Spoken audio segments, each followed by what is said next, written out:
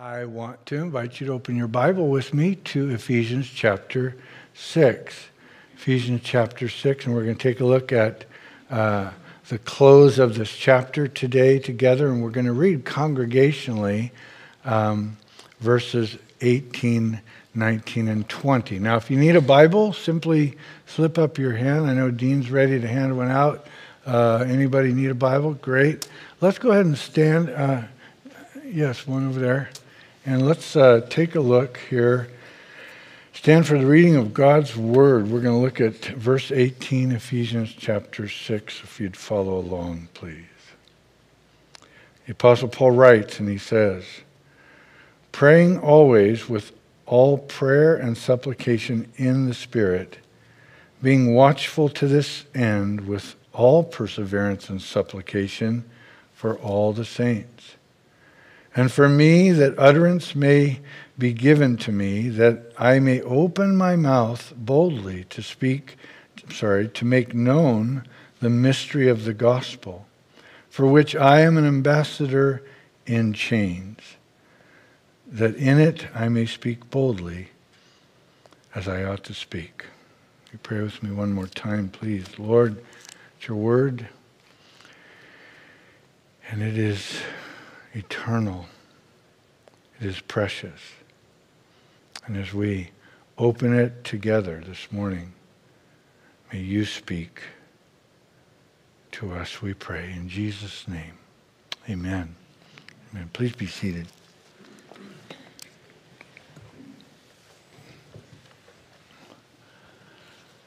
Yesterday we had a great day of fellowship and a work day around here at the church. A bunch of guys were here and spruced up the place greatly. It was very sweet fellowship and some challenging work physically to some. There's a handful of us that you would use the word were a little sore, moving slowly. The young guys can do the work like nobody's business, man. So anyway, it was a real delight, and we're excited to just continue to open up the doors of this fellowship and see to it that we're an open vessel to people in the community. Those of you who are watching at home, I want to be sure and acknowledge you. We're so grateful that you do that, and we don't take it lightly that is what you have a conviction to do, reminding each and everyone that our doors are open. You're welcome to come. But we also trust that this online resource is reaching you as well as others that watch in any way.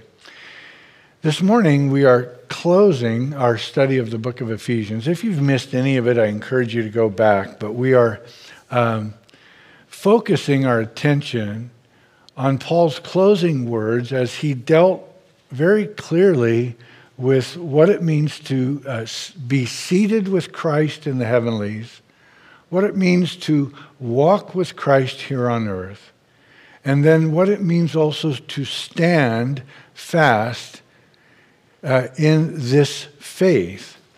And that as each of us takes a stand to stand in Christ, that we have an enemy of our soul. His name is Satan, and he is the author of all lies, of all confusion. And the Apostle Paul, writing to the Christians in Ephesus and the church there, knew very well that they should have and need some instruction on spiritual warfare. And that we've been going through this last couple of weeks of the 6 various weapons of spiritual warfare.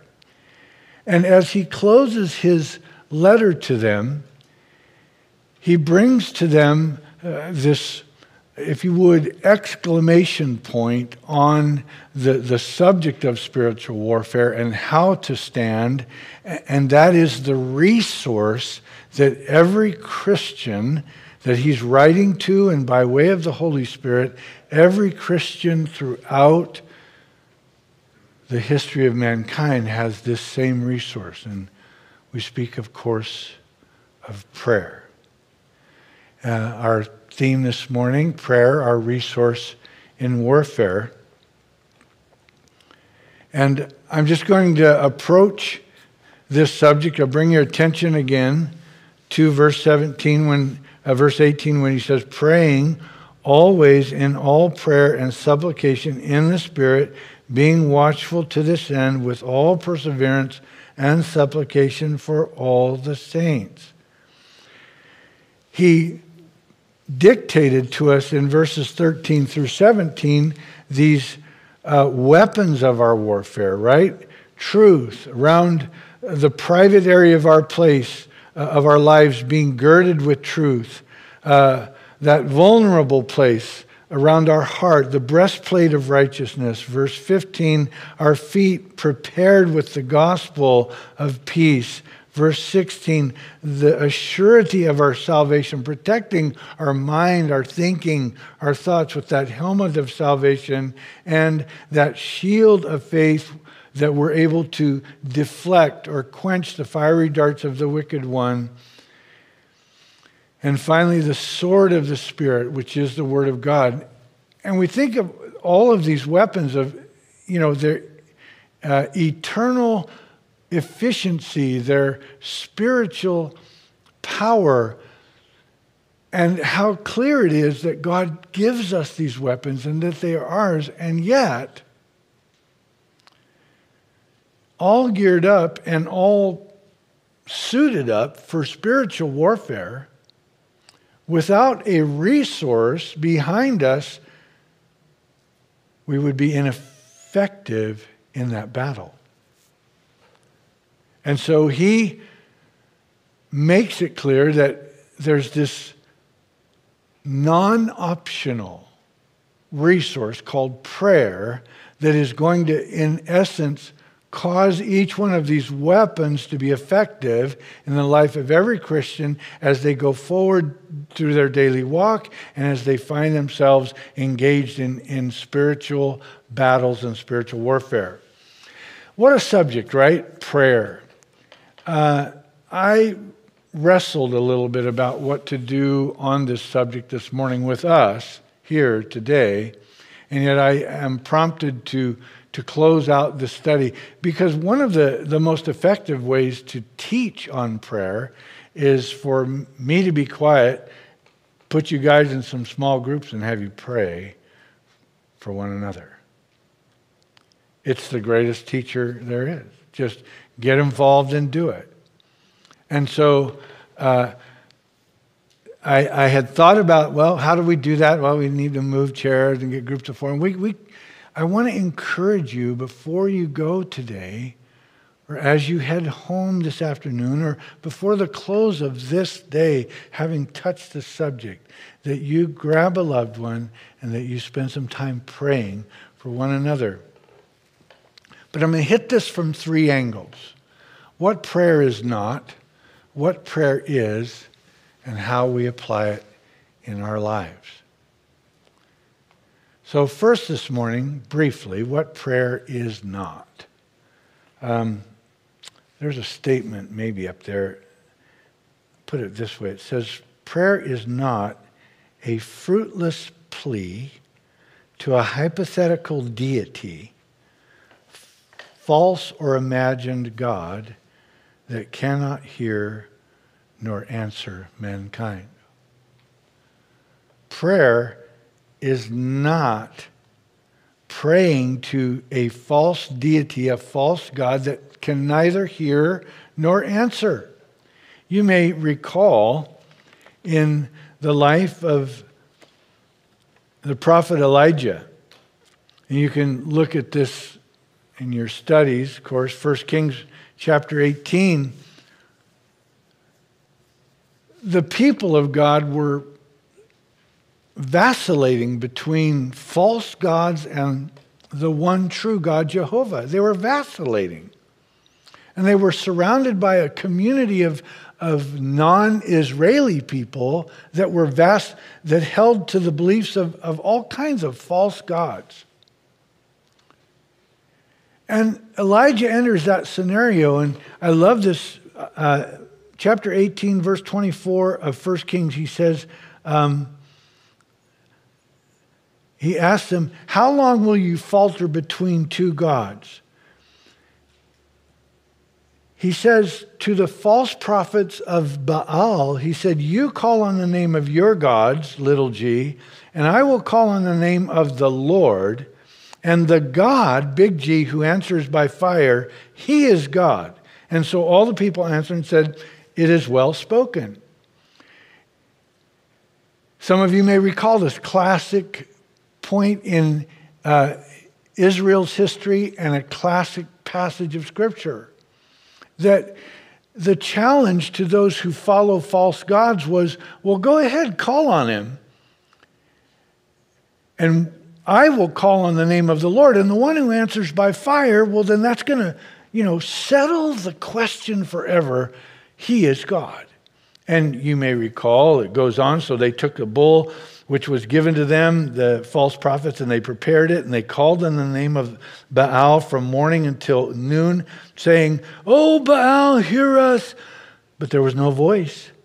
There was no answer. Then they leaped about the altar which they had made. And as the account goes on in verses 26, 27, 28, and so forth, Elijah kind of mocked them, and he said to them, well, cry louder, for he is a god. Either he is meditating, or he is busy, or he is on a journey. Perhaps he is sleeping, and you need to awaken him. So you can hear the irony in the prophet's voice as he's talking to those who are praying to a false god.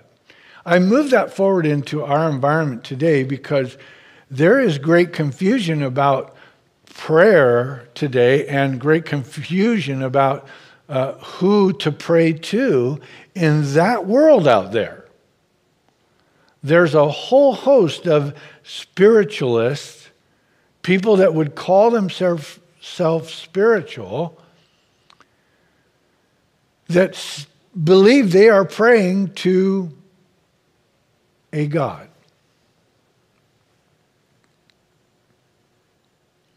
Having experienced, or at least experimented in my own life with various spiritual searches for truth and reality, a small period of time into Eastern mysticism, transcendental meditation, followed by other things.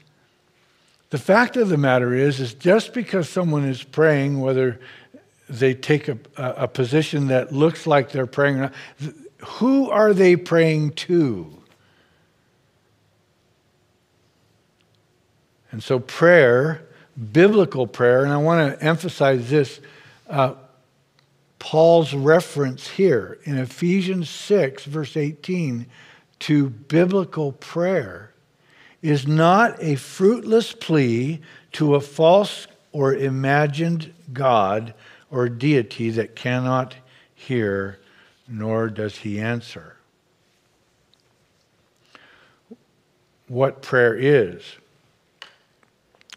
Biblical prayer in spiritual warfare, and for that matter, predominantly all of a Christian's life, is three things. It is worship and praise. It is petitions, personal petitions, and it is insightful intercession. I would like to unpack those three things a little bit with us this morning. Biblical prayer, predominantly on our subject of warfare this morning, is these three things. Worship and praise, first of all.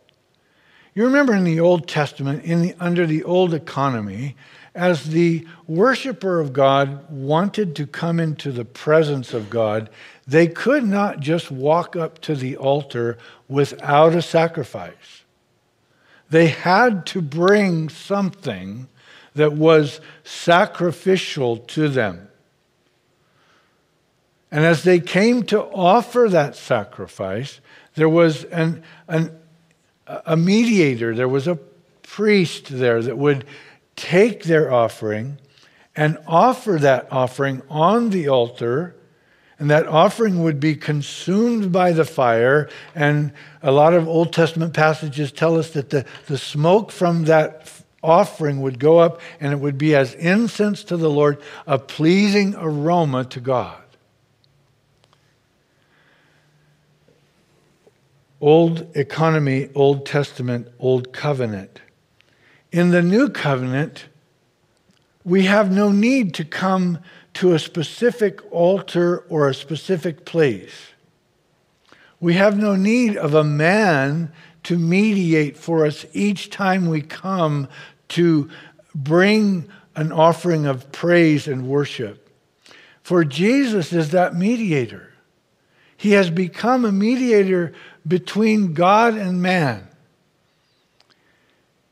And he stands before God on behalf of man, and he stands before man on behalf of God. And his nail-scarred hands are the way in which our worship of God, coming, desiring to encounter him, to be in his presence, to come, it's his sacrifice of his life that now affords us the ability to even approach the throne of God. And then our faith in his efficient blood allows us entrance behind the veil into the Holy of Holies, in which we enter the presence of God.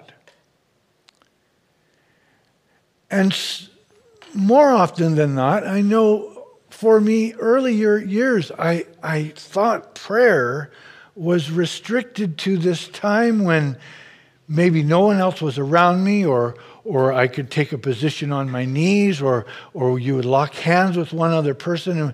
And, we often do it around the dinner table in our home. Sometimes, well, let's pray, and we lock hands, we give thanks for that's prayer. No, the first component of prayer is worship and praise of God as we come into his presence. You've already prayed this morning. You've entered into his presence as we stood together, as we declared his glory. So yes, prayer is worship and praise, but prayer is also, this would become, almost just classic, it is personal petitions. Personal petitions, that is where I ask of the Lord something for me.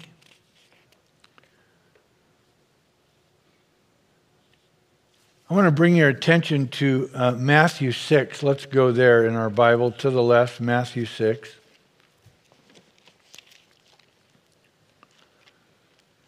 Jesus is speaking. Matthew gives us the record.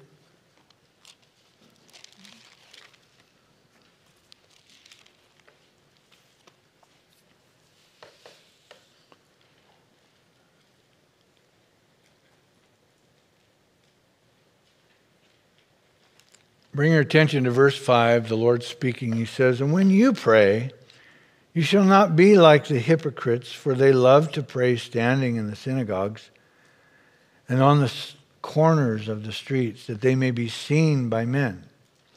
Surely I say to you, they have their reward. But you," so who's he talking to? He's talking to those that have chosen to follow him. Now, if that's you this morning, then he's speaking to you. And he's speaking to me. And he says, "But you, when you pray, go into your room, and when you have shut your door, pray to your Father who is in the secret place. And your Father who sees in secret will reward you openly. And when you pray, do not use vain repetitions as the heathen do, for they think that they will be heard for their many words. Therefore, do not be like them, for your Father knows the things you have need of before you ask." Have you ever contemplated that? God knows what you need. He knows what you need. He knows what you need. He knows what you need this morning. God knows what you need. He sees what you need. Rarely do I use my finger to point. God knows what you need in the back there. He knows what you need in the back. You here in front, he knows what you need. He sees it already. And your heart starts turning like, well, I think I know what I need. If God knows, I know what I need, right? And yet God knows even greater what you need. And He sees what your need is. And so the question often comes in times of crisis. In my office counseling with those that are in this hard place, it says, well, why should I pray? If God already knows, why should I pray? I will use the illustration of parent and child here. Okay, parent and child. Let's do adolescent years, whatever those years are. Somewhere in there, and teen, like, I don't know, 8 to 16, 18, somewhere in there. So the child has needs, but the child is going to go in and out of the house doing what they want to do and never speak to their parent because they assume their parent already knows what they need and should understand what they need, and therefore there needs to be no conversation because after all, that's my parent and they're supposed to know. In fact, they said they know. So we won't have any conversation. How healthy, A, do you think that relationship would be? B, how long do you think that would last before the child comes into the house seeking to get something that the parent has said, no, you can't have? Or the child comes into the house seeking to do something that the parent would like them to do differently. How long do you think that's going to go on? It's not going to go on very long before a parent is going to speak up and say, excuse me, wait a minute, what are you doing? Oh, well, I was going to, well, why didn't you speak to me about it? Well, because I'm assuming you already know. Yeah, but I like talking with you. I like relating with you. we want to hear each other's words. Is this making sense to anybody? This is our Father. Yes, He already knows.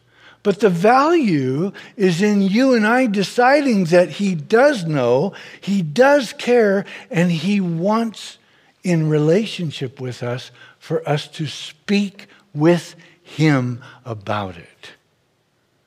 Prayer. Now be reminded that prayer with God in a closed situation or in an open environment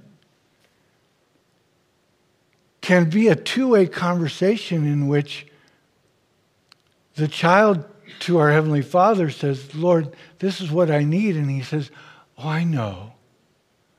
And the child says, well, then why don't you do something about it? And He says, I am. 1 Corinthians 10:13, all things work together. No temptation is overtaking you except that which is common to man. But God is faithful, that He will not allow you to be tempted above that which you are able to bear, but with the temptation will provide the way of escape. He is working all things together for our good, to the good that love Him, those who are called according to His purpose. No good thing will He withhold from those who walk uprightly. To believe and know that He's listening, that He's hearing, that as you pour out your heart and your life, your praise and your petition to Him, that you are engaging in prayer. So it's worship and praise is personal petition, but it is also intercession. Now, what is intercession? Let's look at it from the vantage point of Matthew 6 here. Look at verse 9. He says, in this manner, therefore, pray. Our Father in heaven, hallowed be your name. Your kingdom come, your will be done on earth as it is in heaven. Give us, okay, here we go, plural, this day our daily bread, and forgive us our debts as we forgive our debtors. And do not lead us into temptation, but deliver us from the evil one. So as we come to this third element of of what prayer is, petition, that is, intercession. That is when we turn our attention in our conversation with God away from ourselves and to others. Let me restate that again. Intercession is simply turning the attention in prayer away from ourselves and to others. And we should take note this morning that intercession is commanded in Scripture. 1 Timothy 2:1, therefore I exhort first of all that supplications, prayers, intercessions, and the giving of thanks be made for all men. 1 Timothy 2, verse 1. It's commanded. Intercession is commanded in that environment of prayer. We are not only to be engaged in the worship and praise of God, we are not only to petition Him. We're told in Luke's gospel, ask and it shall be given unto you. Knock and the door shall be opened. Seek and you will find. Okay, there's that admonition by the Lord Himself for us to petition God, but intercession is commanded. That is where in prayer we turn the attention away from ourselves and to others, to pray for others specifically. And did you know that there is someone interceding for you and me right now? Read these verses for you. Isaiah 53:12. Therefore I will divide him a portion with the great, and he shall divide the spoil with the strong, because he poured out his soul unto death, and he was numbered with the transgressors, and he bore the sin of many and made intercession for the transgressors. Guess who's interceding for you and I right now? Jesus Christ. Isaiah 59:16. He saw that there was no man and wondered that there was no intercessor. Therefore, his own arm brought salvation for him, and his own righteousness, it is sustained in him. The Bible teaches us that God, the Son of God, Christ Himself, is interceding for us to the Father right now. Oh my, to know that Jesus is interceding for us. How great a emphasis that intercession should be true in our own lives.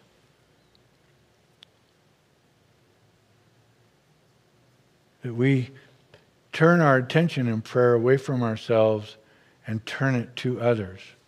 I was curious, Austin brought out this morning that on the back of that Calvary Chapel magazine, a list of missionaries and how you can pray for them. He and I hadn't talked about this study this morning or the message. But you might wonder, well, how do I pray for others? I'm not sure who I'm supposed to pray for. Oh, grab a magazine. You can call their name out to the Lord. You'd be praying for missionaries all around the world. You can pray for your neighbor on your left and on your right. Get their name. Find out who they are and just start speaking their name before the throne of God, praying that God will bless them. God will call them into a relationship with Himself. You can, of course, pray for loved ones in your family that aren't walking with the Lord, have decided to walk at a distance from the Lord, and that is intercession as well. The host of opportunities to intercede is limitless, really.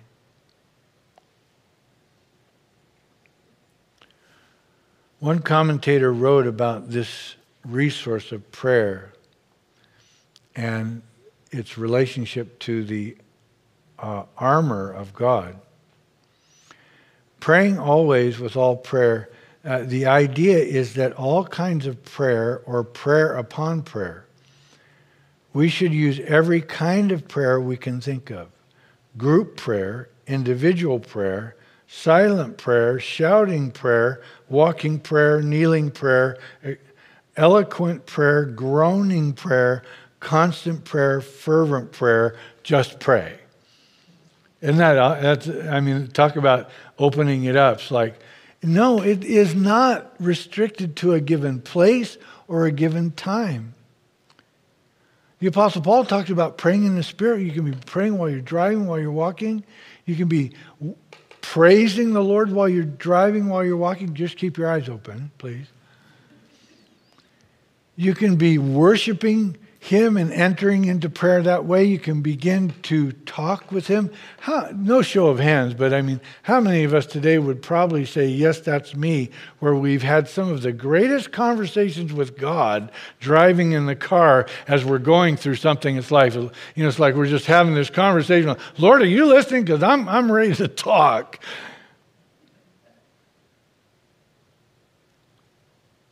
While you're walking, while you're driving, while you're kneeling, while you're standing, while you're with others in group, while you're alone. Prayer is that resource. Petitioning Him, worshiping Him, interceding.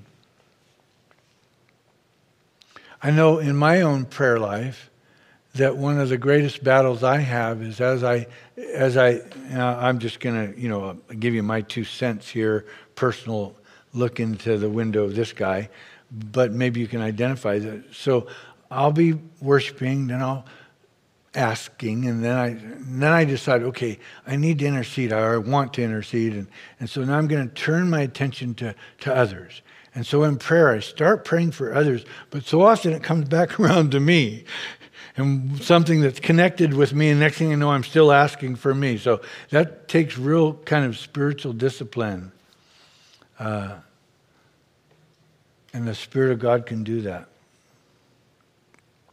So the way we see this as justified, or at least that's the wrong word, but underscored in the Apostle Paul's life is, notice, turn back with me to Ephesians chapter 6. He's talking about prayer, and in verse 18, he says, supplication for all the saints. And in verse 19, he says, and for me. Now, here's a beautiful reality that we see this huge spiritual giant, the Apostle Paul. He's got it nicked, right? He understands the Christian life and is able to teach others about it. But when it comes to this subject of being prayed for and someone interceding for him, he is not too proud to say, will you pray for me? I challenge each one of you this week that you would call up a brother or sister and open up your life to them in a moment, and say to them, will you pray in this way for me? Look at what Paul does. He's writing a letter to the Christians in Ephesus, not a private letter, and certainly as we go through the record of humankind, it hasn't been private for thousands of years. Will you pray for me? He says, how does he want to be prayed for? That an utterance may be given to me. That he would know how to speak, and that he may open his mouth boldly to make known what? The mystery of the gospel. Paraphrase, God, help me to speak clearly to those that you bring across my life path of who you are and how you are at work in my life and how you desire to be at work in their life.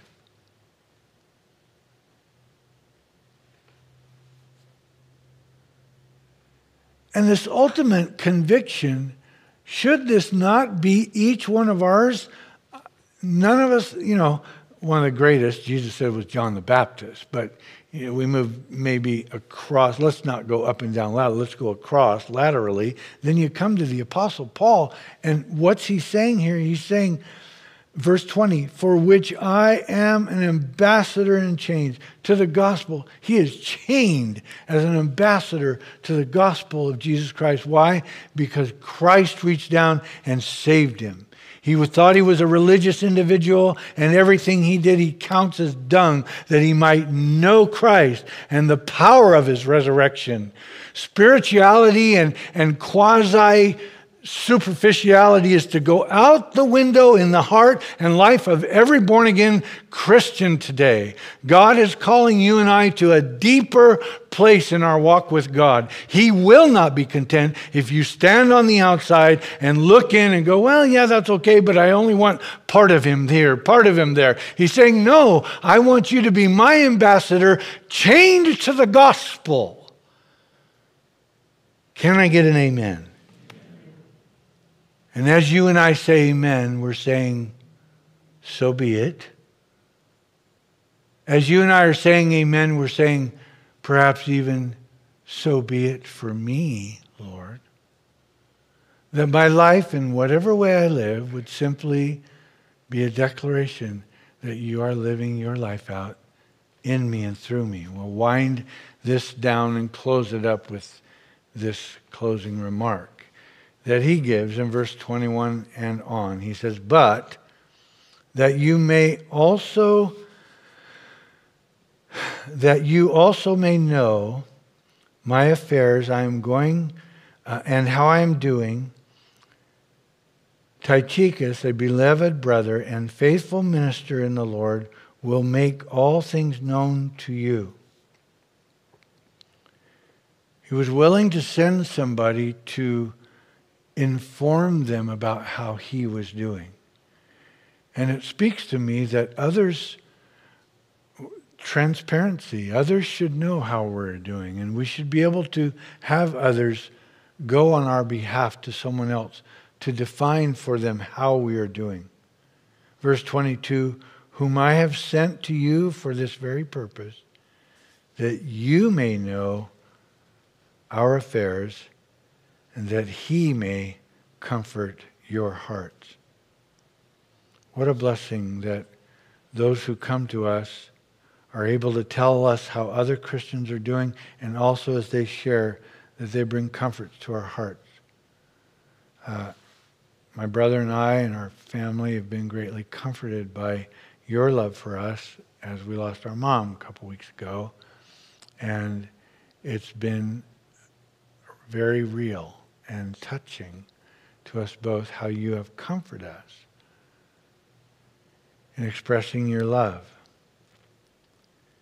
And he says in verse 23, peace to the brethren and love with faith from God the Father and the Lord Jesus Christ. Grace be with all those who love our Lord Jesus Christ in sincerity.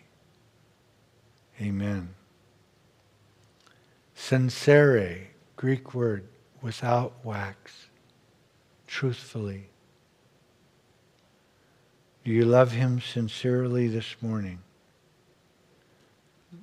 The book of Ephesians is about a love affair with the Lord Jesus Christ and what will take place in the life of each one of us as we embrace that love affair by recognizing where we're seated, how we walk, how we stand, what our weapons are, and our resource is.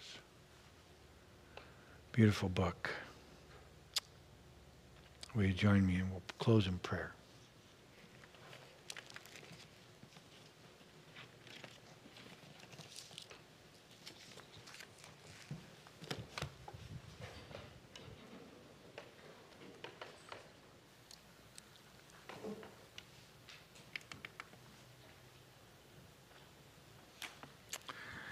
Heavenly Father, we thank you. So good to us you are. Lord Jesus, we worship you. We bless you, and we are so grateful this morning for the work of your Spirit, for your kindness, for your grace, and to be reminded, Lord, that this battle in which we have been engaged, ever since we became a follower of Jesus Christ, ever since we were born again, that this battle will continue all of our lives, and it will find its final resolve when you call us home or take us home. So may we take these truths that you have given us in the book of Ephesians to to heart. May they become a reality for each of us today. Knowing this, that the battle really is not ours, it's the Lord's. And you've commanded us to stand still and see the salvation of our God. And so, Lord, standing still is hard. Because sometimes we want to see you work immediately. And though we know you're at work, sometimes we can't see it with our eyes. But we long to, Lord. And we ask you today to remind us that the battle is yours. In Jesus' name. Amen. Let's stand and we'll close.